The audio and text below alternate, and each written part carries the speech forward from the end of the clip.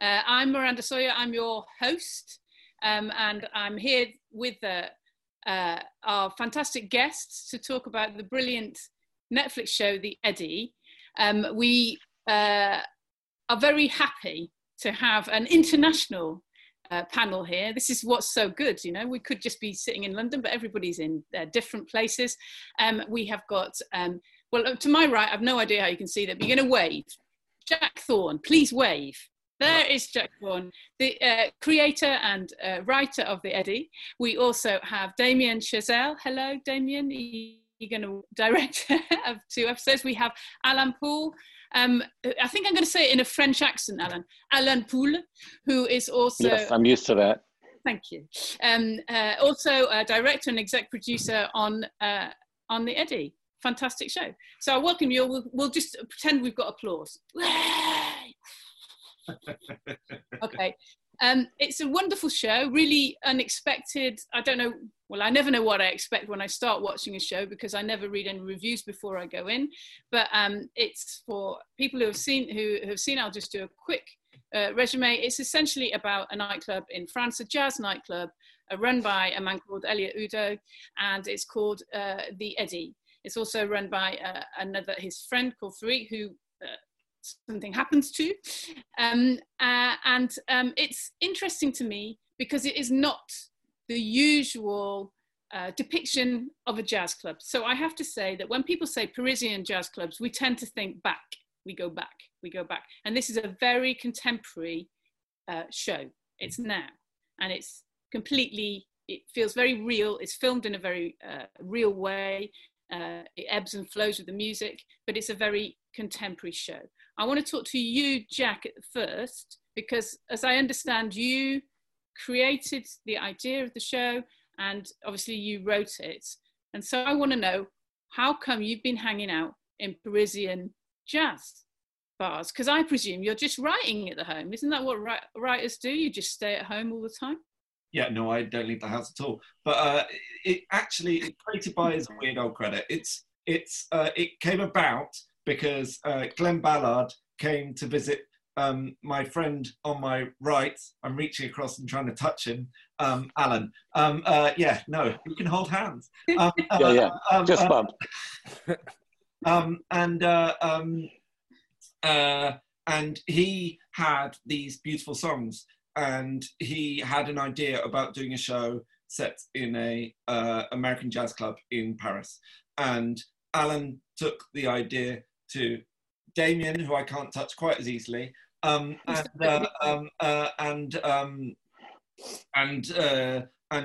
Damien, you know, because Damien's a genius, and then Damien got involved, and then I came on slightly later with them having a page and a half, which had certain ideas within it and certain ideas not within it, and then we developed it from there.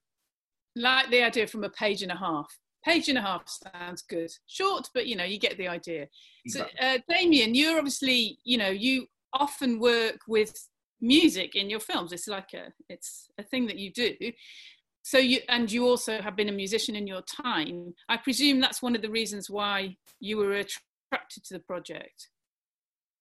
Yeah, it was sort of twofold for me of the music, but also the idea of doing something in Paris. I have a lot of family in Paris. I grew up partly in Paris. So I think the idea of trying to shoot something about music there, but make it very contemporary was that was sort of at the core of the initial pitch that I got from Alan and Glenn, and that was really sort of what excited me. And then, you know, Jack characteristically is being very modest in his charming British way, which, you know, I mean, maybe we had a page and a half, but it felt like even less than that when we kind of approached him. I mean, it was really not much beyond that sort of central idea of the jazz club in Paris and sort of expatriate musicians in contemporary Paris.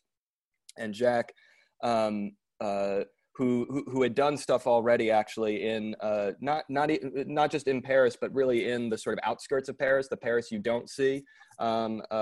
He kind of dove into that world, and basically he wound up sort of constructing this whole universe really that kind of helped execute what we sort of vaguely had in mind, which was basically a portrait of a city that on the one hand is one of the most iconic cities in the world, and on the other hand is still very unknown and mysterious to most of the world, because we only see such a tiny sliver of it. And so to just try to explode that notion a little bit and show different sides of the city through these various characters, that's sort of that was no small task that Jack took in hand, to sort of take the page and a half we gave him and turn it into 8 hours of television. Yeah. Alan, it is very interesting with the show, because we're in what they call the banlieue, aren't we? Quite a lot around the edge of Paris, rather than, I mean, we do see the Eiffel Tower maybe once, I think, but we're around the edge, aren't we? And that makes it, again, adds to that contemporary busy feel, because we have lots of different nationalities all interplaying in a very modern, just normal way, in a city way, but you don't see that normally in the middle of Paris, do you? You only see it on the edges. Yeah, I think that, as Damien said, it was central to the conception from the beginning, that this was not going to be the Paris, at least of the American imagination, which is, I understand the way that Americans or most non-French audiences have seen Paris on film is the jewel box Paris, is the Eiffel Tower.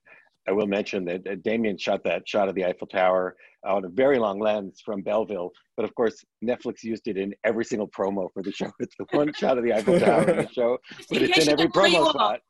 Yeah, just so you know where you are. Yeah, but and Jack can talk about this too. But the idea of Paris is circumscribed by this ring road, the périphérique is what they call it in French, and the literal definition of Paris is what's inside that ring and what's outside of it. And so we spend a lot of our screen time outside of the ring, because it's in the area that the Parisians don't recognize as being officially Paris, but it's where the bulk of the population lives. It's where the culture of Paris is alive and vibrant and very syncretic. And so that sense of the Paris that you don't see, and it's generally the sort of northeastern sector, 18th, 19th, 20th arrondissement, and then the banlieue of like Bobigny and Montreuil outside of there, that's where our entire series is set. And what was interesting to hear once we started shooting from our French crew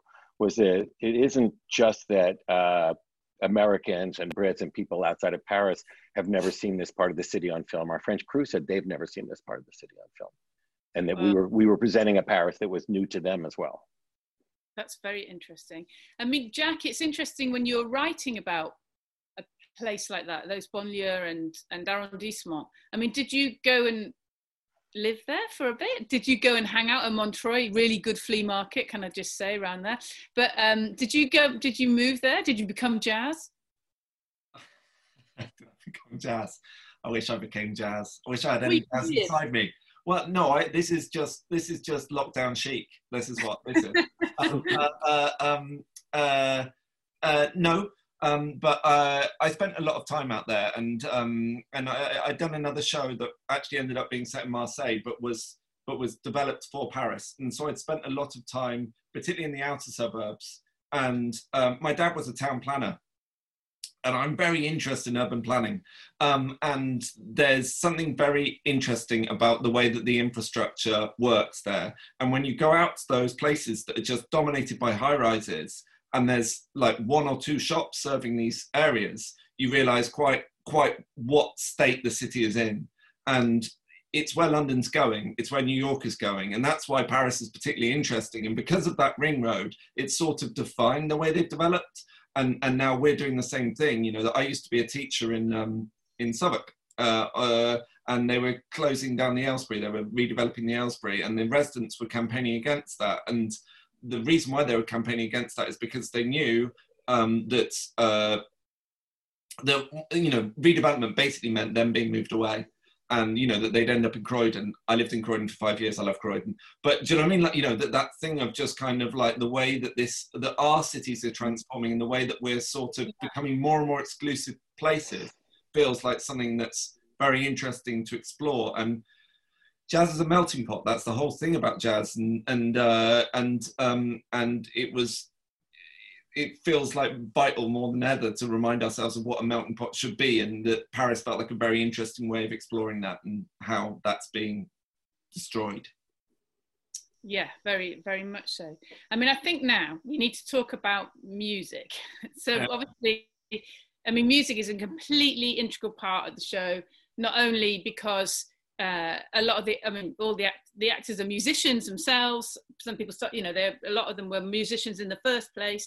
But there's a way of, the way the music is used is to express themselves at all times. You know, if they're out or feeling excited or upset or whatever. I mean, at certain points they're restricted because they're maybe being employed, but essentially, I'm thinking particularly in the third episode, where the Amira episode, where people are completely expressing themselves through that music, through that emotion, through that time.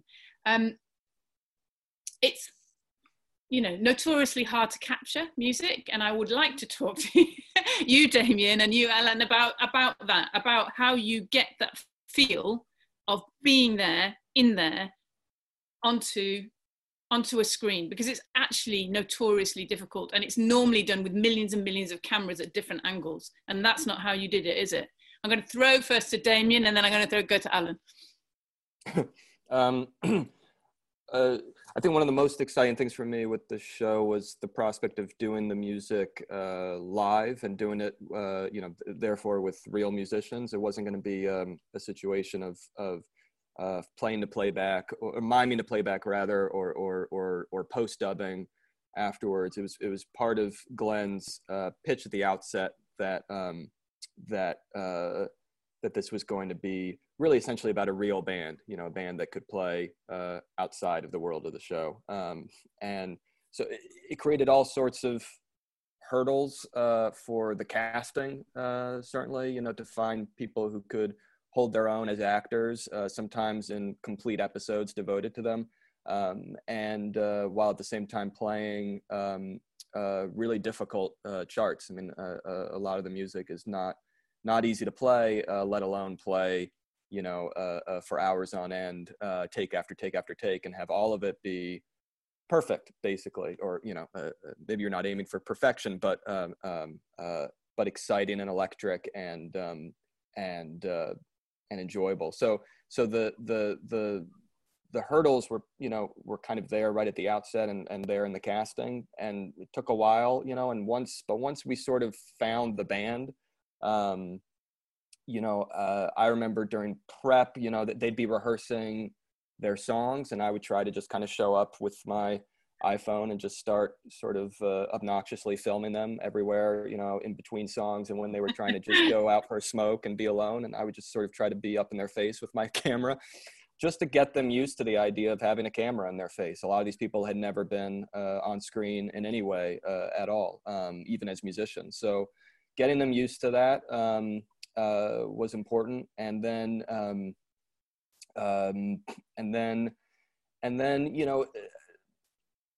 the goal, which I think wound up being in many cases the reality, was that by the time we were shooting the show itself, that there would be not so much a sort of strict line between the music and the non-music, and between the musicians and the actors, and between when we were filming in the club and when we were filming out in the streets, that the whole thing would feel organic and fluid and messy and documentary-like, that the style of the music would kind of lend itself to the style of the show.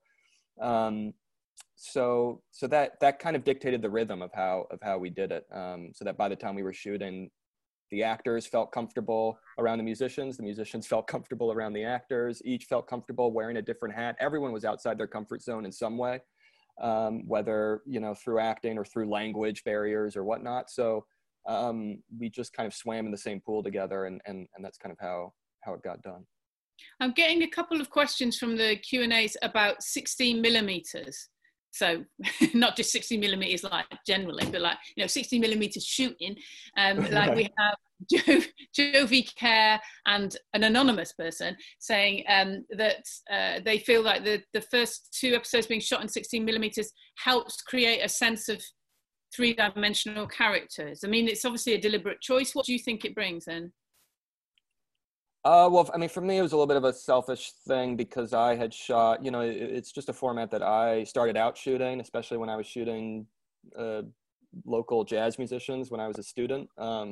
Some of the first material I ever shot on film was 16. And I guess so ever since then, it's always kind of felt to me like it fits the vernacular of jazz a little bit. Certainly it's the format of a lot of the old jazz or rock and roll, for that matter, documentaries we were looking at as references, and some of the earliest French New Wave shorts, and you know, Cassavetes movies like Shadows and whatnot. So I think we wound up shooting the entirety of the series itself wound up being shot on a variety of formats. But the kind of initial sort of look of the 16 in the first episode became a little bit of a rough template, I think, for all of us to a little bit of a sandbox to play within, or to kind of counterpoint as the various directors saw fit. Okay, Alan, I'm going to turn to you because I mean, we had two questions about that question about music, but I kind of would like to return to it because obviously it's incredibly important in this series. Not only are we representing people in the banlieue, but we're representing a very, you know, you're showing a really particular kind of person, and that person is a musician. And the thing I really love about this show is the fact that they can be so united and so divided when they're playing. Like they're like, you know, to me, I'm like, God, they're brilliant, and they're like arguing because they think they're terrible, or they're like, you know, I mean, it's just it's an amazing thing to witness. And also the fact that, you know, obviously it doesn't mean necessarily that they're earning very much money. What does this mean? The fact that these people are musicians is incredibly important to the story, is kind of what I want to get at, really. Do you want to talk a little bit about that? Yeah, I think as Damien said, the hardest single aspect of that was casting, because we knew that, I mean, from Jack's conception, we knew that we were going to have each episode follow a character. That was, you know, something that we worked on with Jack from the very beginning. And that we knew, therefore, that Jude, the drummer, and Katarina, the drummer, and Jude, the bass player, were going to have to carry episodes on their backs. And yet, in auditioning, we had the people who were going to play the band, they had to hit Glenn's very high standard of musicianship, because they had to, with essentially a couple of weeks rehearsal, be able to come together and play together as a band and learn 20 songs and know them by heart, and also be able to work well with each other. So that was it took a very long time to find the band. And I think I want precise months. How long did it take? Well, because it was a rolling process, I would say it was a good 6 months. Yeah, long. What do you think, Jack? Yeah, I'd say that. Yeah, and then there were disagreements, because there were a few, just being candid. Sometimes we cast people who were brilliant musicians, but then of course we'd have to audition them on scenes for Netflix's sake. And although we were all extremely comfortable with the concept of working with non-professional actors, because we could, if they had a certain potency on camera, or a certain sense of self that we felt we could, you know, translate into a performance, because I think we've all done that before. But there was some insecurity on Netflix's part, so there was some locking of horns about certain people, like and then Glenn would dig in on, no, this person isn't. Did you win? We won everything. Yeah. And then when I say we won, I think, you know, it's also Glenn won, because it was really about not lowering the standards of musicianship in order to have a particularly handsome or charismatic or perhaps more experienced actor in the role. The idea that there would be somebody who was great on camera and could act but couldn't really hold their own in terms of musicianship was something that we had to fight very hard against. Yeah, it's interesting also because to see people, the cast, I think, are really amazing. And actually, I think they're all gorgeous. So, like, you were right, you know, they're all incredibly brilliant, because they're really brilliant musicians, and musicians are always attractive. Yeah. So thank you. I'm a music journalist, right? But you know what other thing I'll add on the music to what Damien was saying is that getting to the place where it could feel real, where the band could go into a number and come out of the number and have the scene continue and then go back into the number, and having that sense of fluidity that feels very verite was actually a big technical challenge for our crew. So for Glenn and Randy and their team of engineers, in order to make it in the club or in the street, such that you could be recording professional quality, all of these different musicians who are playing at the same time, and at the same time have them be able to stop and then talk and then go back into it or make mistakes or back up. It's not as easy as it looks. And in particular, I'm thinking of the scene in episode 2 where they're rehearsing Kiss Me in the Morning, and it breaks out into a fight and they have to keep starting and stopping the song and in different keys. Getting that without musicians of that caliber and without the miles and miles of cable that we had laid in the club for recording it would have been impossible. Getting that sense of being there now. Yeah, it is very much so. Jack, I just want to talk a little bit more about the writing, because as we go through we have a lot of people watching. I have no idea how far you are all within the series, but the series, I think, starts off has a feel of one thing, and then it suddenly you realize that you're maybe in an episode of The Wire. Like there's a kind of feel of there's a plot going through it that initially I didn't even notice. Like you kind of noticed it, but you were more involved in the lives of the musicians, and as you go along, it becomes more and more kind of relevant or imposes itself on the series. So there's obviously a lot going on, but initially I was just like, oh, this is great, this is all about musicians, fabulous. But it's actually not that at all, is it? That's a deliberate decision. Yeah, I mean the most important thing for us was that we found a way to tell the story of the musicians and tell the story of Paris. And to be honest, the crime plot was the bugbear that we kept going back to, and is still a frustration to this day that maybe there was stuff I could have got better. Do you know what I mean? Like, you know, that it was a hard thing because you don't have much space. You know, the point was that we wanted to tell the story of all the lives of these musicians, because by doing that, you're giving a proper palette to people so they can see all the colors and they can see, do you know what I mean? Like, you know, how things blend together. And then you had, each episode had to impact on Elliot in some ways, and each episode had to forward the crime plot. And technically that was very hard, and you had to give a lot of space to music too. So, you know, in terms of the space for things, it was a very compressed amount of space. And that's my one thing with this show, that I wish I'd used that space slightly better. But, you know, you live and learn and you try and get things right. And do you know what I mean? Like, you know, and you try and twist things in different ways. And do you know what I mean? Like, you know, and it's always like, in our heads, the crime plot was always sort of secondary, and maybe I should have been like, do you know what I mean? Like, you know, I don't know. Do you know what I mean? Yeah. Jack, it's good. Oh, cool. Would you say it's really good? Oh, good. This is why we love Jack. I know. I've met Jack before. I've heard this stuff before. It's insecurity. So look, I've got a question here from I would like to say a member of the audience, because I'm imagining we're all in the same room.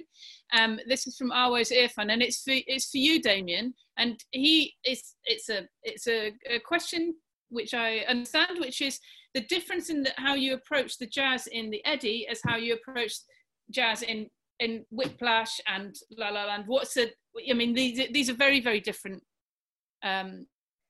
projects. Mm-hmm.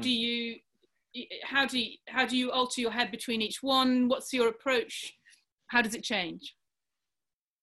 Well, I think this one was the closest to documentary, I guess, for me, in terms of how to approach the music. It was part of what was so fun and sort of liberating feeling about shooting it. You know, that both Whiplash and La La Land were very much kind of you know, visually, editorially composed movies, and whereas here it was really sort of letting the reality of these musicians sort of dictate what we were going to do with the camera and with the style of shooting and whatnot. So it you know, part of how the show was set up was that, you know, we were shooting almost all just kind of real locations, people's apartments and whatnot. But the club was the one kind of set, so to speak, that was built for the show. And that was so that it would operate both as a film set and as a, basically, you know, and Alan was mentioning this, kind of a recording studio, because essentially the music we got there when we were shooting was going to be the music of the show. And so, you know, so we'd be shooting in this club space while right behind the walls that you don't see in the series, there was a whole, you know, team of sound engineers kind of mixing the music as it came in. And so we, you know, just kind of living in that space and shooting in that space, it felt very much like sort of concert documentary kind of shooting, where except that we had the control where we could ask the musicians to go again and again and again, and they often had to do many takes, and the sweat you see on screen becomes very real. But the idea of you know, the idea that every take would be a little bit different, that again, that was part of what I loved about doing it live, was that we were never sort of constricting ourselves to, you know, okay, because I have mapped out these shots and because we've mapped out this blocking with these actors, and the scene has to be this number of minutes, this is exactly the version of the song you're going to play. Sometimes we would do a 3-minute version. Sometimes the musicians would go wild and would do 10 minutes of solos, and we would just kind of be there to capture it all. And then you have to make choices in editing. But it was this very kind of organic, again, documentary feeling process, where from the moment the song began, you never knew exactly what was going to happen. Every take is a little bit different. Every you know, every version of the song is a little bit different. And that's a little bit the sort of spontaneity you get from real musicians playing live in an actual space where you can use both image and music directly, and not have to sort of finagle it afterwards or beforehand. Yeah. I have another question here, which I like, because I did read a review of the Eddie, which said that they were disappointed that a particular character was killed off early, basically because he's really, really good looking. And here it says, what's the decision to kill off this character and have that be the initial pushing off point for the series made early on? Or was there ever any version of the series where he lasted longer? I think, Jack, they wanted to get him to stay. I'm sorry. Yeah, no.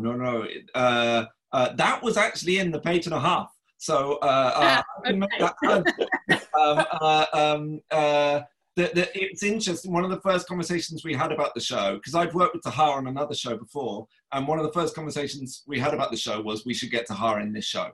So, and it was because he's extraordinary, and it's so brilliant to have him do his thing on the show. And it's weird, that thing of when you've got a character that you know has got to be incredibly vivid for an hour, and then at the end of that hour, his loss has to feel like a weight upon the show. You know, it's a weird thing, that, but Tahar, you know, it's a weird, I don't know. It's Alan's fault. Alan, it's your fault. Yeah.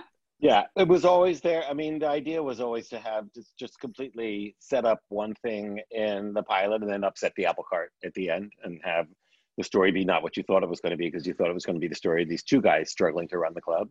But yeah, Tahar is a very difficult actor to lose. Yeah. You miss him when he's not there. But yes, it was always baked in.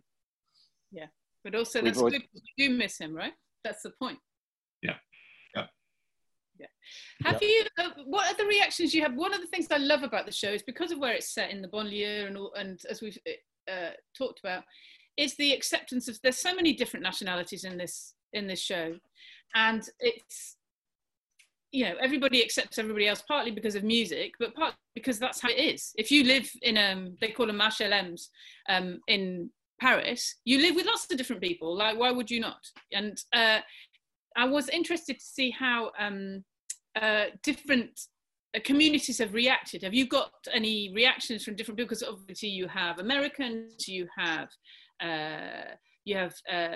people from, I mean, all sorts of different places that are within the club, but also acting out their own lives. Have you had reactions from different communities?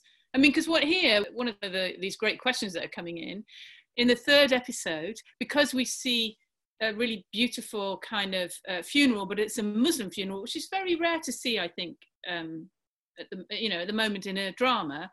Here, this particular commentator has said this is absolutely beautiful to see this highlighted in a truly kind of respectful way, but it's not even highlighted, it's just part of the plot, right? Yeah, and that was very important. And Ep3, that the whole conception of Ep3 was that you'd follow this quite bleak reality, and that we'd keep sound out of it, that, you know, we'd had these two very vivid, very noisy episodes, and until the moment when sound is able to tell the story, where sound is the means by which they're able to mourn someone. And then getting that right was, you know, doing a lot of research and, you know, trying to understand how everything worked, but also talking to people and getting people to consult with us on it. And then we had Huda Benyamina, who directed that episode, who just kind of took it and ran with it and did something magical with it, because she's magical. Yeah, okay. Sorry, I've just got another question that made me laugh here. Ivor Gleek, which is a great name, says, wondering if the title The Eddy is inspired by French jazz pianist Eddie Louis. Alain? I'm going to talk to you French. Alain? Yeah, oui.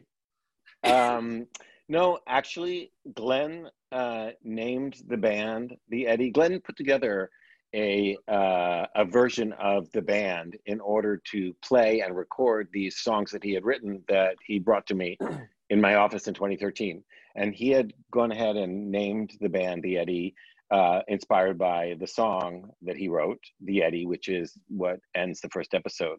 And so we'd all love to take credit, but that was completely Glenn's. Yeah, and it has a double meaning almost, like it's like a person, but it's also like it's okay, a whirlpool, yeah. Yeah, a question for you all separately. Whenever anyone embarks on a project, but especially like a big project like this, which it is, you have an idea of how it's going to turn out, and it might not turn out exactly like that, but you probably get something better and different. You end up somewhere that you didn't expect. So what I want you to all think about is, where did you end up that you didn't expect? Because you always do in a project. I'm going to go to you, Damien, first. Where did you end up that you didn't expect? I think, well, it's sort of everything was a little bit unexpected, in the sense that, you know, it was kind of part of the conception and style of the show that we would try to be open to those sorts of accidents. You know, even you know, when for instance, during the casting process, and Jack can speak to this better than I can, you know, certain characters that we had always envisioned as one nationality became a completely different nationality. And in a show that wanted to be very much about how culture and language and nationality shape people, and how those things can divide people or bring them together, you know, that those wound up being really important things. It wasn't just about backstories for the characters that would fluctuate. It was sort of would dictate whole aspects of who these characters were and who their what the relationships were. So trying to just be open to that, and just, you know, for instance, in casting, finding the best, just the people who seemed to command the screen in the way that we wanted, whether or not they fit who we had kind of initially imagined as the characters, you know, down to scouting locations. Can you give me an example of anybody? Well, Maya, for instance, Joanna Coolidge's character in the show was originally written as American, and the whole story was that Elliot and Elliot and she wasn't named Maya, she was named Kelly. Kelly. Wow, feels so long ago that I forget the name. Yeah, she was Kelly. So yeah, very not Polish name. You know, and the idea was that she, like Julie, was sort of in a way part of Elliot's American past in some way, and that you know, that they'd kind of come together, and so it was together they were sort of a part of this kind of expatriate American in Paris sort of community. So that of course changed, you know, and it became instead this relationship where, I mean, I think some of the stuff I love the most in their relationship is how they don't always speak the same language. I love that, actually, like, that she's always slipping into Polish, and and Andre, of course, is kind of switching between French and English, and they're kind of meeting in the middle with English most of the time, but even their English is kind of, or at least her English is broken. And so at the end of the day, really, you get the sense that the only time they really can communicate is when they're playing music, when he's at the piano playing and she's singing, or when she's singing his music and he's listening. And everything else, everything that would be, the normal stuff of a relationship in a normal show or a normal movie, the dialogue of it is kind of halting and fragmented and fractured and cracked in some way. So, that's one example. And there were many other examples kind of that ilk. I don't think we'd kind of planned out the nationality of anyone in the band, or we always had placeholders in place, and then they always wound up changing. And so, that kind of thing, I think, just wound up basically becoming the lifeblood of the show in many ways, but it's not something that we could have planned in any, not really something we wanted to plan. We kind of intentionally set ourselves plans that we knew we wanted to subvert and break and let go of. Yeah.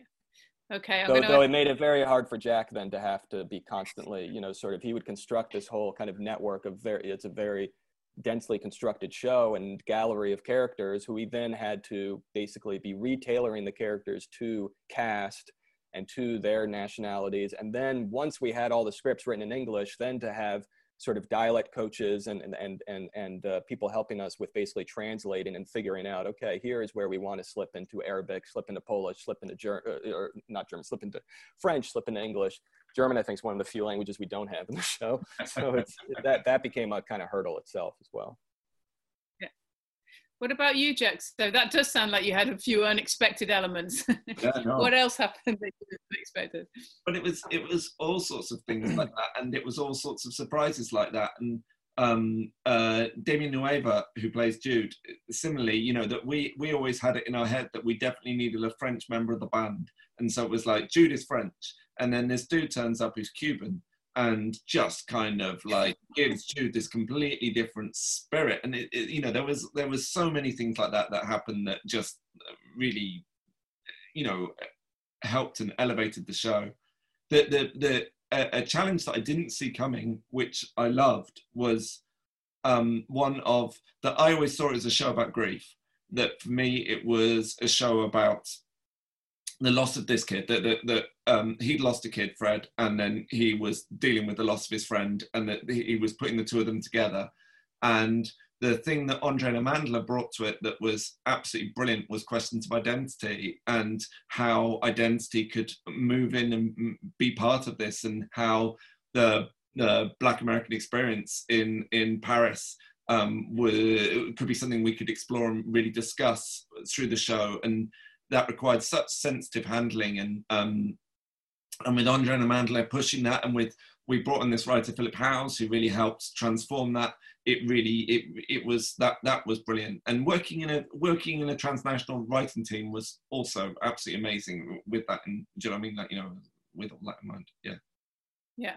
What about you, Alan? What happened? I mean, with the page and a half, and it ended up somewhere completely different. Where did you go that felt unexpected to you? Well, one of the great things about the show is because nothing was preordained, and because we had this sense of fluidity in the casting, in the storytelling, in the way the characters took shape vis-a-vis the actors who were playing them, in how the music was going to unfurl, that it was actually almost hard to have expectations, because we were being surprised every day at how things were unfolding of their own accord. But I think that one thing that surprised me in a good way was that in terms of all the relationships, because we let the actors play a little bit, we let the actors have input, it was never certain like exactly how much each of the many relationships between our big cast were going to land. But from the very beginning, Jack had always said that the primary love story of this piece is the father-daughter love story. And that is really the emotional tentpole of the piece. But because Elliot and Julie are kind of at odds with each other for much of it, I think in my mind there was a question about whether that love story would really be come to a satisfying conclusion and be cemented the way we had all dreamed. And the thing that I was very pleasantly surprised by when you watch the show is I think that the way in which the Elliot and Julie story comes together by the end of the show is enormously satisfying. And I think one of the things that makes it so satisfying is that it's alive, that it was created with the input of the actors, and as Jack said, with really trying to get down to the root of what their individual experiences would have been in these characters. And so that's something that I'm very proud of, and that wasn't necessarily exactly as planned. That's great. I'm going to scroll down my little Q&As here just to see if we've got a couple more, because we've only got about 4 minutes left. And sorry, they're all pretty much saying you're all terrific, which I'm very glad to see. Okay. All right. We're going to have a little bit of... Okay, this one's from Owen Carbis. You have great names. My name is so boring compared to these people's. Okay. Were there any specific TV shows or films or songs or books that influenced your approach to directing and writing this series? Did you have anything in mind other than, you know, your own ideas? I'm going to go to Jack. Both Damien. Damien's got much better answers to this question. Damien, I'm going to you. He means I've got pretentious answers to this question. Great. We love a bit of pretentiousness. Come on. This is a Jack show. Get pretentious. I know, it's true. We should just be honest about who we are. The earliest things that actually, I'll blame Alan for this, because he was sort of referring to these when he first kind of described the idea to me, back all those years ago. We talked about Nashville, might have talked about Cabaret a little bit. You know, the idea of something where it's a sort of mosaic of characters who are united by either a single club or a single type of music, or a single profession that is musical. You know, that using music as the sort of glue through which to examine a sort of mosaic of characters. Of course, you know, so many great television series have been made about mosaics of characters. It's kind of very well suited to the form.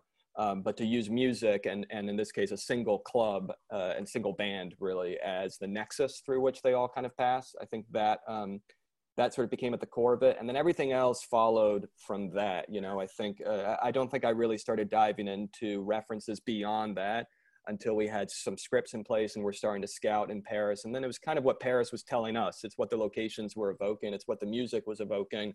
So, you know, for my episodes, my DP and I wound up looking at a lot of, Eric Gauthier, who's the DP I worked with, he had worked on movies that were basically references for me, sort of Olivier Assayas movies, Patrice Chéreau movies, these sort of 90s French art house movies, really, that were very kind of poetic and nimble in their use of the camera, often shot on 16.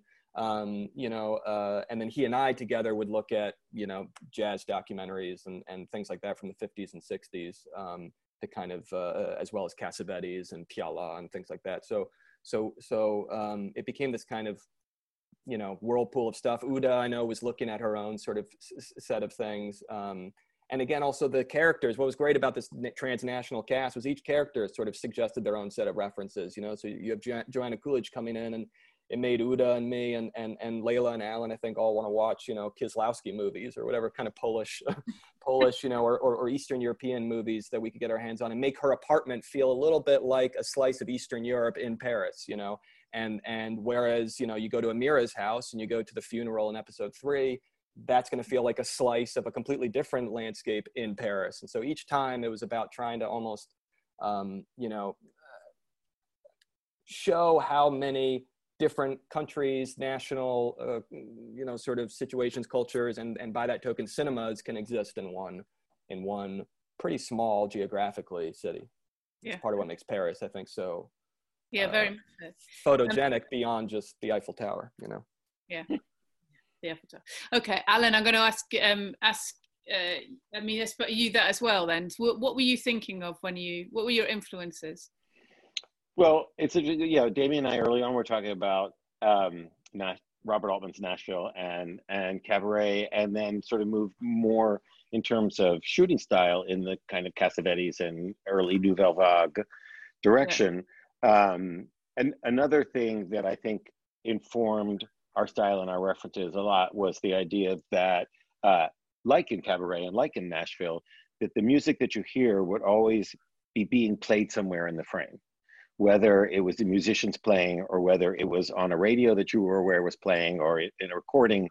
But that so it's, the show doesn't have score. It doesn't have dramatic score, which is something I'm not sure people are aware of. It's one of the things I think from Jack's point of view that in terms of the crime story is that normally when you have a suspense crime story in the show, you score it. That's what makes it feel more suspenseful. Yeah, exactly. And we don't have any dun dun, so we only have the Netflix to do at the beginning of the show. But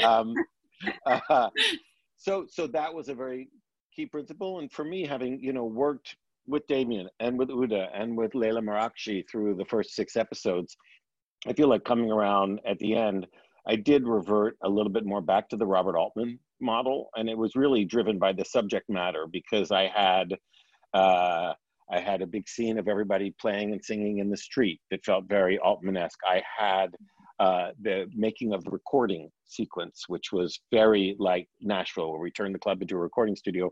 And then I had the incredibly big moving event that is followed immediately by an act of violence. And so that also evoked that film to me. So I feel that it was the sort of scale that Jack had written in those last 2 episodes, bringing all the stories to a close, was something that pushed me back in that direction. Okay, great.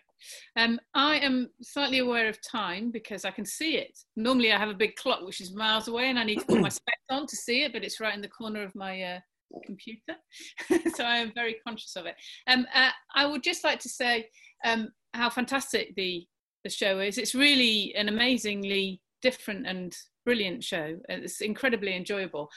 Before we go, I'm going to ask that really annoying question of all 3 of you, just to pick a moment within the show that you're proud of, because I feel even you, Jack, should say that you are proud of your work.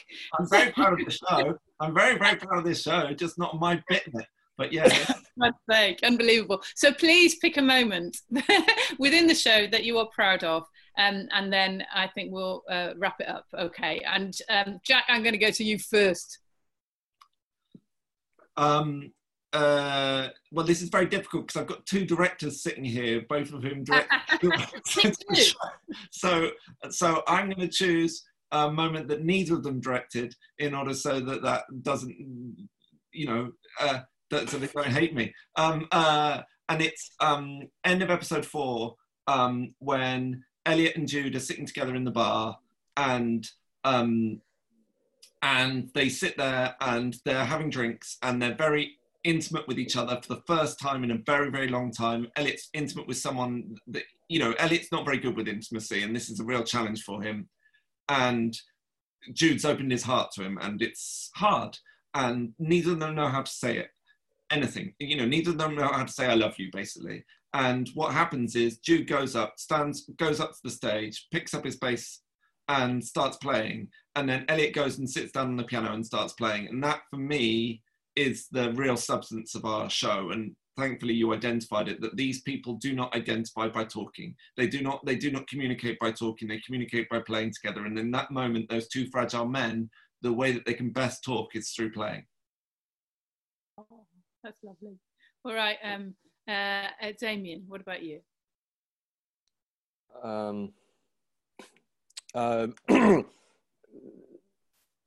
So it's something that I'm proud of in the show that I feel I contributed, or anything. If you do, you can big yourself up. You are allowed. Well, I maybe share this with Jack. I sort of, I think, prefer other people's contributions to the show over my own. I think one way to maybe both answer and dodge the question is and I'm not sure if I'm necessarily proud of how it turned out, but there's something in it that still feels very real to me as a former musician. Was a sequence that Jack had written in episode 2, which was a sort of a rehearsal sequence with the band that kind of breaks down.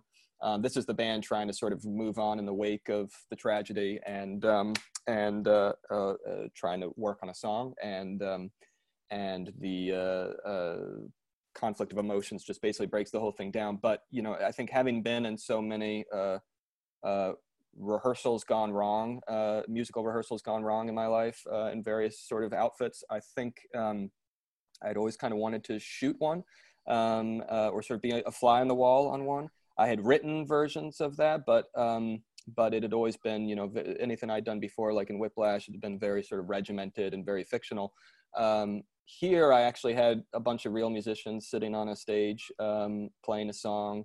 And so it was kind of lovely with Jack's framework in place that had been sort of mapped out so beautifully. And then this incredible cast, again, a mixture of musicians who are acting for the first time, and then someone like Andre Holland playing Elliot, who's not a musician, who's a tremendous actor, who is sort of becoming a musician for the show.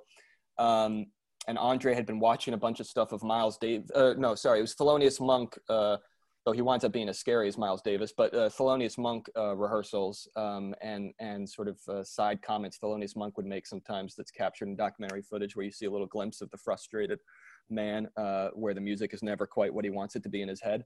And so everyone just together, and then Eric Gauthier on camera, and by that point we'd been shooting for a few weeks, and so everyone is just sort of together, and it kind of, I think my job was to just sort of kind of give them the word go and let them go.